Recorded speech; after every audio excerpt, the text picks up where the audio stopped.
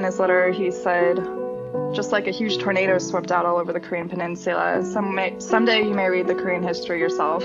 So again, he was always encouraging me to do what I could to learn and understand. There's just a lot of pain in terms of what happened. It's hard to share that pain and whatnot, and so it's just something that is endured, but I think it's really important to remember and not forget and to learn from these stories and from the pain. Tell me what's a life? I've been feeling starstruck, seeing human love thrive in this really long dusk. Guess it's really all love, 7 billion of us, and I read the headlines. Tell me what's a life? It's potlucks of violence, corn shucked to conscience, hot sauce, blood diamonds. Everybody pitching in forks red with silence. We already ate up that cornbread. Hi, I'm Michael. And I'm Obasi. So, my friend Michael and I have come into adulthood watching our world become more and more polarized. From political polarization to income inequality to how we even define what is real. It feels like schism and conflict are everywhere. Like everything is coming apart. It feels like we need some type of meta solution, regardless of the issue. Like, how do we come back together? What does it look like to make peace? And at the same time, the world hasn't literally fallen apart yet. So people must be making peace on some level. So that's where we want to start. We want to learn who's making peace and how we can apply that to the rest of our world. So join us as we try to find everyday peacemakers and learn what peacemaking means to them. Each episode, we'll learn one principle of peacemaking from our guest. These are featured as a growing tribute to our guests and their wisdom at principlesofpeacemaking.org. We actually got this idea from some of the themes you're about to hear from our next guest, Jaclyn, who tells us a story of peacemaking that's been going on for generations. Jaclyn is also a very special guest because she made the artwork for our podcast, including the giving hands and the plum branch on the website, both of which are actual physical paintings, which I think is wild. Today's principle of peacemaking: peacemaking is creativity.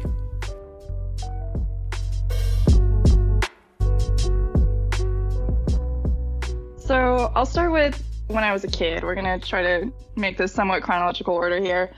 So once upon a time I was a child, and I recall hearing about the famine in North Korea of the 90s and hearing a lot of injustices that were going on, and the concept of people, a whole nation not having food was just appalling to me at this time. And so I heard this, and as a child I came up with all these creative ideas, I guess, at the time. I was like, why don't we send planes over to drop food, or sneak people in to help, or sneak people out, like the Underground Railroad or something, or send in secret messages. I was just like, there has to be a way to do something about this. Why is nobody talking about this? Why is nobody doing anything? And at the time, I was shut down by a lot of adults or mentors in my life at the time, teachers, what have you, who heard my ideas and whatnot, and they're just like, that's cute, but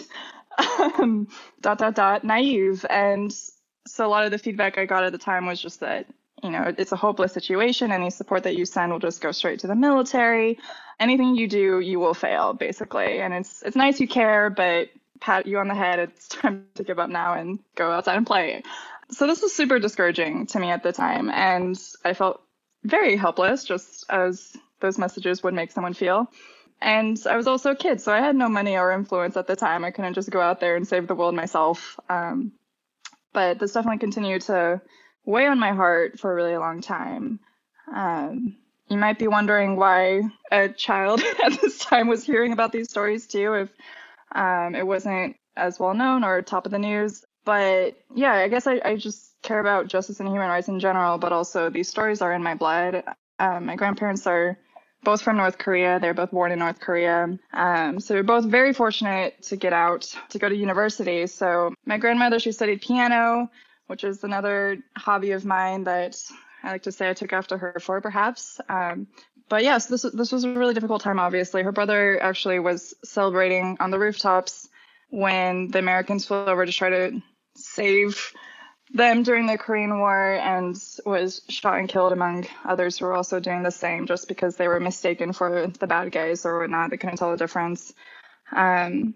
So her family actually was all able to get out of North Korea, as far as I know, mostly because her father spoke English, he went to Northwestern in the States in the 20s, which was also very fortunate, and listened to American radio enough to know that the DMZ was in negotiation. And so he was able to sell everything that they could, and he was able to move their family south.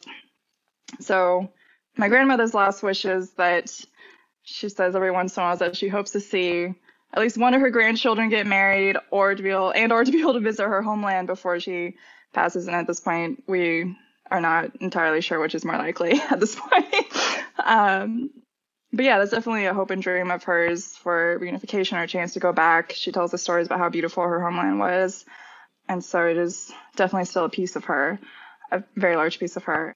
My grandfather, less fortunately, actually lost both of his parents over the border, even though he was able to make it across. So it was definitely a time of chaos and despair for sure. And so I remember when I learned that as a kid also, I think we were having dinner together and my grandmother told me this. And so that my grandfather was always really sad on Mother's and Father's Day, thinking about the parents that he lost and whatnot. And so starting in about 2002 or so, for a few years, I was pen pals with my grandfather. So it was a really special bonding experience for me because he was trying to practice English. I was trying to learn bits and pieces of Korean.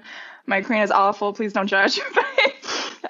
But he tried, and it was really special. And so I still have copies of all these letters, and I reflect on them very often. And so one thing that he was always encouraging me to do was to learn about Korean history someday, because it's not really something that I learned in my public school education very much. They didn't talk about it a whole lot, and maybe it was one little bullet point that Korean War even happened.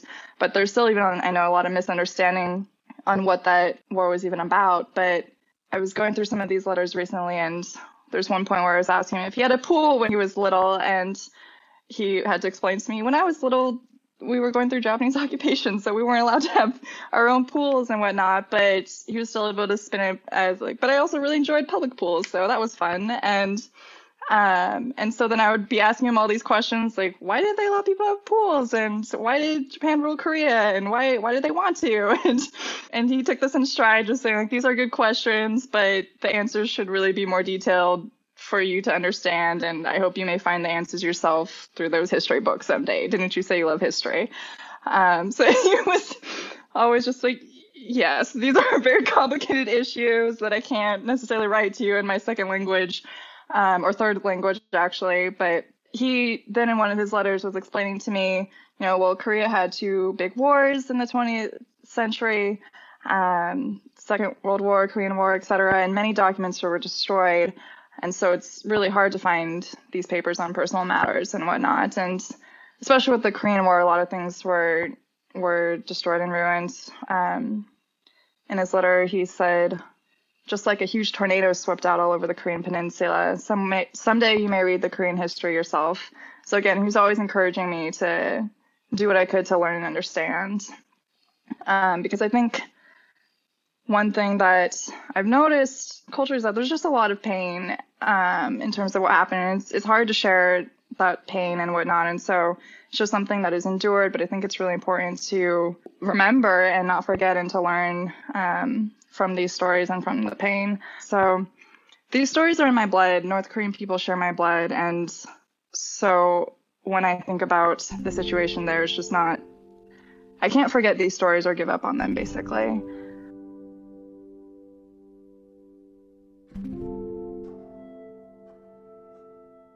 So when you started talking, you were talking about helplessness and hopelessness that you were feeling.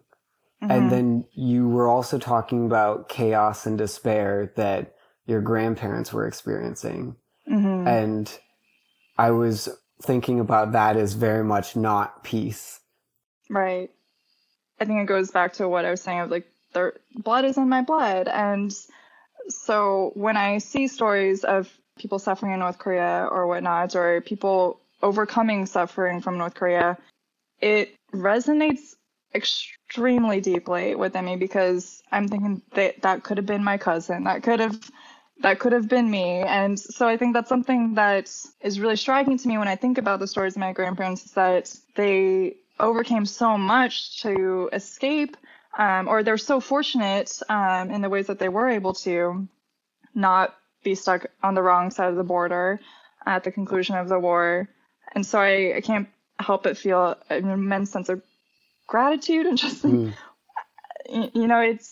it was just a lot of luck depending on which side you ended up on. And it totally transformed history depending on which side that you ended up on. And just the fact that my great-grandfather spoke English and was able to get them across right before, that's so fortunate and whatnot, versus my grandfather's parents might not have had that access to information. And so one thing I've been doing over quarantine these past several months is watching K-dramas for the first time. I just for some reason never got into them. I think now they're all over Netflix, so a little easier to access. And one of them that became really popular a few months ago was Crash Landing on You, and it's set in North Korea, and they have really interesting perspectives on the relations between the two sides. And one thing that I found really remarkable about it is the multidimensional view of the North Korean people that they portrayed, which is not something that you see in the media very often. And so throughout the different storylines, it's a great story.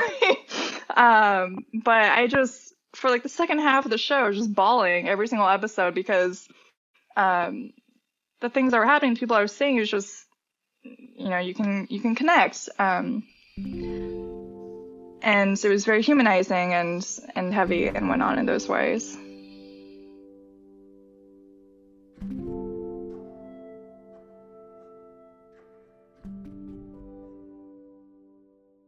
So if we fast forward a little bit, I spent a lot of time learning growing up, but during college on campus, I learned that there was an organization called Liberty in North Korea, and they held an event once where they hosted a North Korean refugee speaker. And I was just absolutely shocked by this. I had no idea that rescues were happening, that people were getting out. I was really curious as to how that was happening. And so this just completely blew my mind at the time. I was just totally awestruck by this.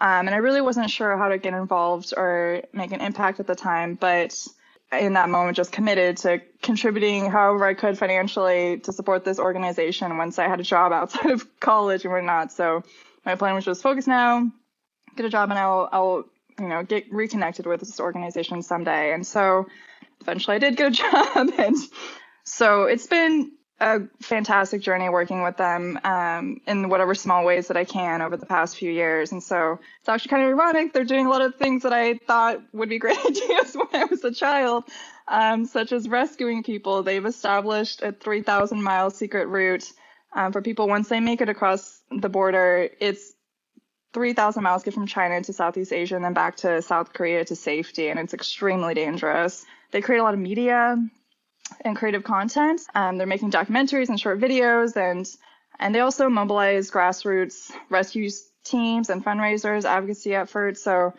they're really taking this from multiple angles. They have so much creativity in this and so much momentum, and it's really, really exciting to me that they're just challenging the notion that it's hopeless, and they're still fighting for change. Actually, it's really ironic or coincidental that we are having this talk today, because today marks 2 years since, or this week is exactly 2 years since my grandfather passed away. And so that's one reason why I spent a lot of time reviewing all these letters over the last couple of years. But one of the eulogies talked about the passion that my grandfather had for peacemaking and reunification too, in ways that I might have tangentially knew but didn't quite realize until more recently. But he actually was a delegate to North Korea and met Kim Il-sung at his palace to try to negotiate for peace and whatnot. And so that was a really big deal.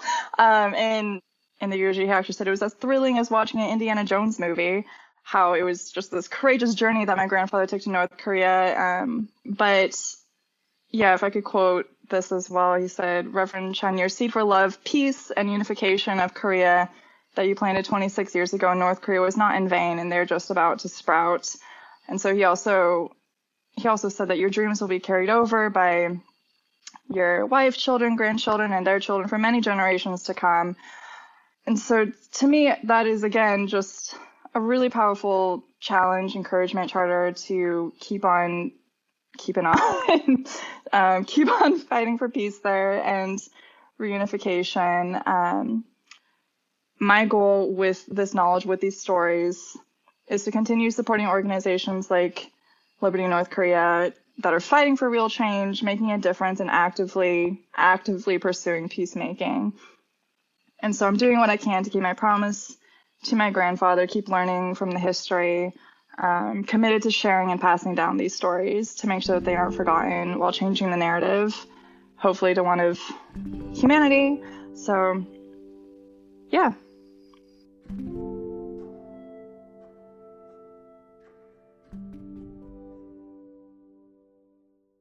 Do you feel any kind of guilt about like how you were able to escape from this, but others weren't? Being here in America, being, you know, able to live such a, you know, privileged life in comparison to the life that the people so like close to you, or so similar to you are not able to live. Like, does that induce any feelings of shame, or is there some positive way that you're able Process to that? Yeah. Right. That is a great question. Again, I'm not perfect. And so there's ways in which, you know, you could just kind of hear that and just hear like there's so many different issues going on in the world. I can't do anything. I'm helpless. I will then do nothing. Or you can hear there's so many different issues in the world. Let me do something because that's better than nothing. And so I guess my thought with that is, you know, I try to do what I can here and now in America, in the country that I live in, and that's impacting the people that I know and love and also don't know and perhaps should still love. But I guess in terms of the proximity there too, and Liberty North Korea is not only an organization full of Korean people or supported by Korean people. I think that's something that's really cool about them also, is that they've been able to use media and narratives to be compelling across proximity or beyond proximity and whatnot. But that being said, it's still an issue that not a lot of people it's not top of mind. And so almost because of that, I feel like because it is top of mind for me sometimes, it is one that I would like to put some extra effort into, just because if I don't, then who will? And I say that kind of somewhat facetiously because there are a lot of other people doing it. I'm not doing anything to save North Korea myself. It's an organization, it's a movement, and so it's just one that I hope to be a part of, again, because it's in my blood, but also not only because it's in my blood, because it's about justice and it's about civil rights and humanity, and that crosses borders, that crosses proximity and whatnot. So just do what you can. You know, there I was like, you know, fishing for, you know, guilt or shame or these negative feelings. But I think that you've done a lot of like positive processing in a way that, you know, precludes those feelings. Like I really liked the, like, if I don't, then who will? It's a way of like looking at this as where can I do the most good, as opposed to like, where have I not yet done good? Like how can I like find spaces where I'm uniquely positioned to do good. And I think that you are, you know, looking at it with that angle is really cool, especially from the like vantage point of peace, because what I think that Michael and I have noticed, and like that we will continue to be noticing as we do this podcast, is that like self peace or peace within is so, you know, connected to, or so many parallels with peace in the world. And so it's interesting to me that you've managed to find peace within, and that in finding peace within, you're able to seek peace outside, rather than kind of the other way around of like, I don't have peace until there is peace in the world, which I just think is super interesting. I mean, what I think you just said, Jaclyn, is so important and so needed, because I think so many, especially young people in our generation, kind of were bombarded with all the problems of the world, and we're like, aha, so I don't even matter. Like I can't do anything. I can't do anything that I'm going to see a difference about. My vote doesn't even change who the president is. So, and then kind of I give up. It's learned helplessness. And I'm just wondering how, because it sounds like you're so connected in so many ways, to being part of something that's bigger than yourself, to being part of an organization, recognizing that you have a role to contribute there, but other people are also doing it. And it's not just that you're going to save North Korea on your own, but it's that you're part of many generations and many organizations who are like just continuing to struggle for peace. And I'm wondering how that came to be, how you came to connect with that perspective. I would say to both of you that it is still a complicated internal journey. It is not something that I have solved, and I've definitely been struggling with a lot over the past forever. But yeah, it's really, really, really challenging. Something I'd like to call out in terms of trying to maximize impact when I'm not kind of be faced with that helplessness that I still feel is I was at a protest for the Black Lives Matter movement, and one of the speakers said something that has really resonated with me ever since, which is use your genius, which what he meant by that is find the areas where you're going to have the most impact. And so maybe I'm not a lawyer, I'm not a policymaker, I'm not a politician and whatnot, but I have a workplace and I have perhaps some amount of influence there that I can try to leverage, or I have friends and family, and trying to see where you can use your own personal strengths. And that's kind of where some of the creativity comes into of, what are my assets that I can bring to the table for whatever issue that I am concerned about. Maybe it is that you just have a job and you have a little extra cash every month or whatnot that you can try to put somewhere meaningful to you and try to see, do the research as to what's going to have the most impact.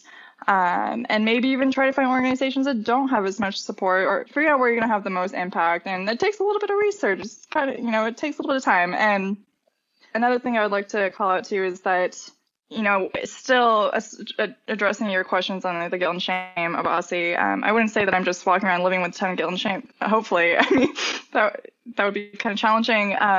But when I do read these stories, when I do listen to these stories, when I reflect on it, I feel devastation, and and it stirs up something in there. And whatever those feelings are, just figure you have to channel it some way.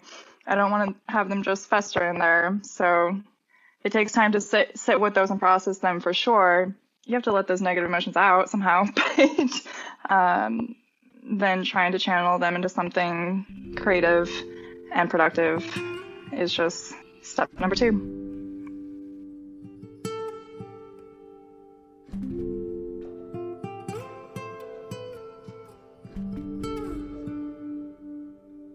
I was noticing throughout the story that learning and stories were kind of a big thing in kind of the movement of the story. I'm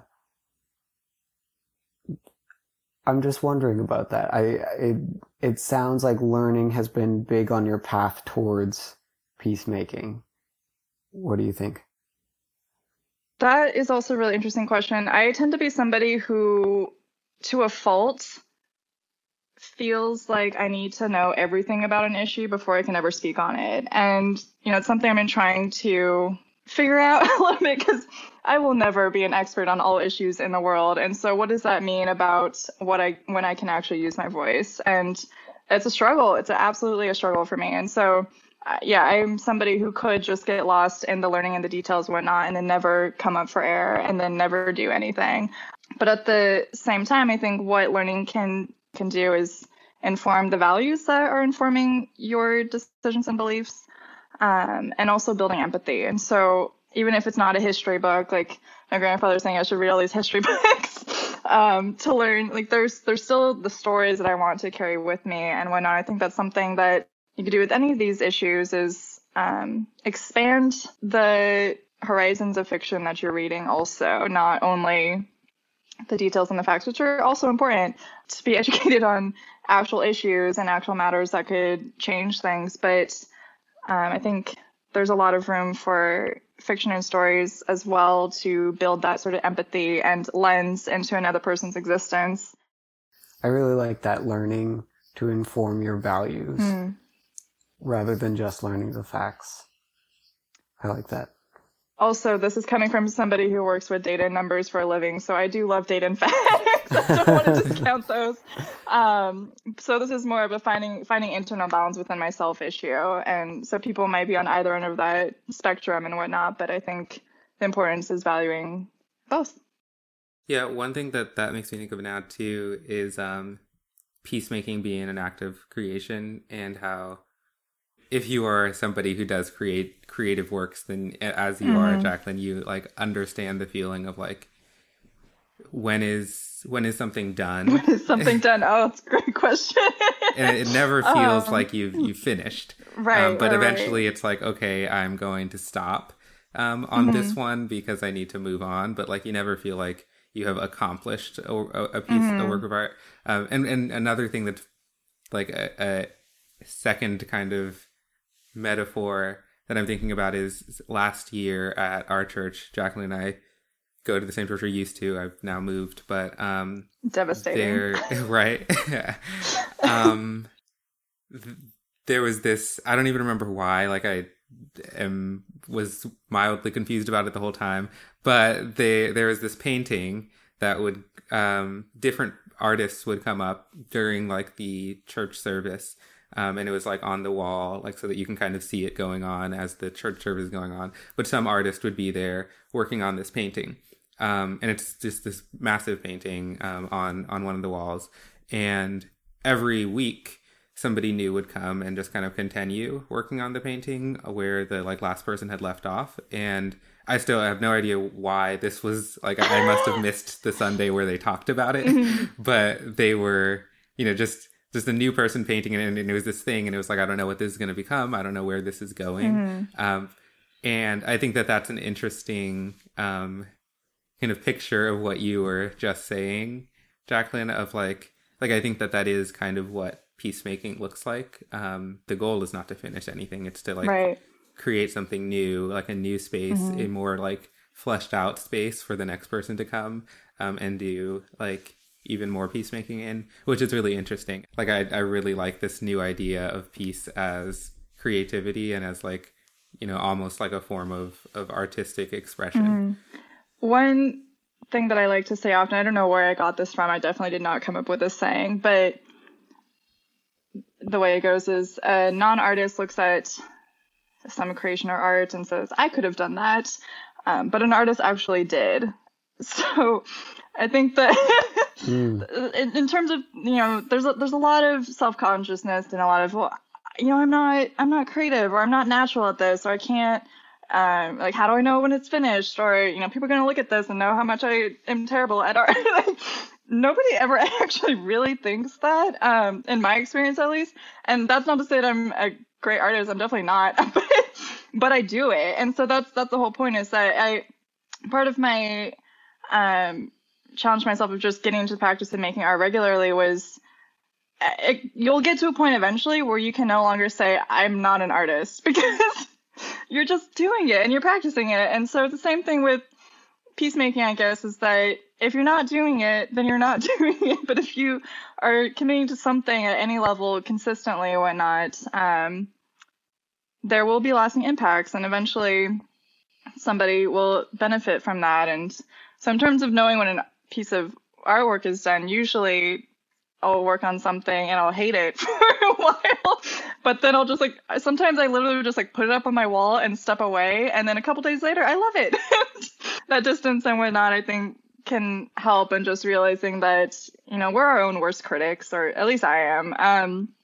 And sometimes you have to kind of take a step back from that and recognize that our work is oftentimes for other people, and not even if it's just encouraging somebody else to see themselves as creative, or having that potential. Same with peacemaking. Yeah, I think that's really interesting too, just because of this podcast and how one of the first reactions that somebody has when we want them to be on our podcast is I'm not a peacemaker. Right. Like, that's not something that I do. That was the exact process I went through. Right. And what you just described about art is it's the same. Right. And that's honestly why I ultimately agreed to be on it, because I was recognizing this has very strong parallels. Because when you first brought this up, I was thinking, no, I just have conflict. I don't have peace. Which is not true. It's just, you know, it's hard sometimes to believe in yourself for these things, or, you know, it's challenging. And so because one of my goals is to help other people believe in themselves as creative, I was encouraged by you trying to believe in other people as peacemakers. And that seems to be part of your goal as well here, is getting people to look internally and see ways in which they have. And, you know, it's important to have that inner belief as well in yourself as having the potential to make a difference in order to actually do it. So I appreciate that as well. The image of peacemaking as an act of creativity is just resonating even more with me now because of the self-criticism. Like the barrier of being like, well, I can try, but I'm going to fail, or like I'm going to do it and people are going to look at it and be like, that's not peace, or that's not peacemaking. And all these things that are mostly in our own head. But of course, people do look at what you do. Like they look at your creations.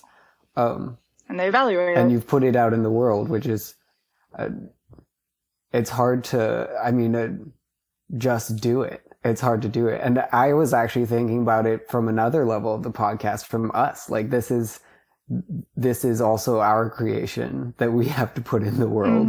And there's a lot of, like, when is it good enough? And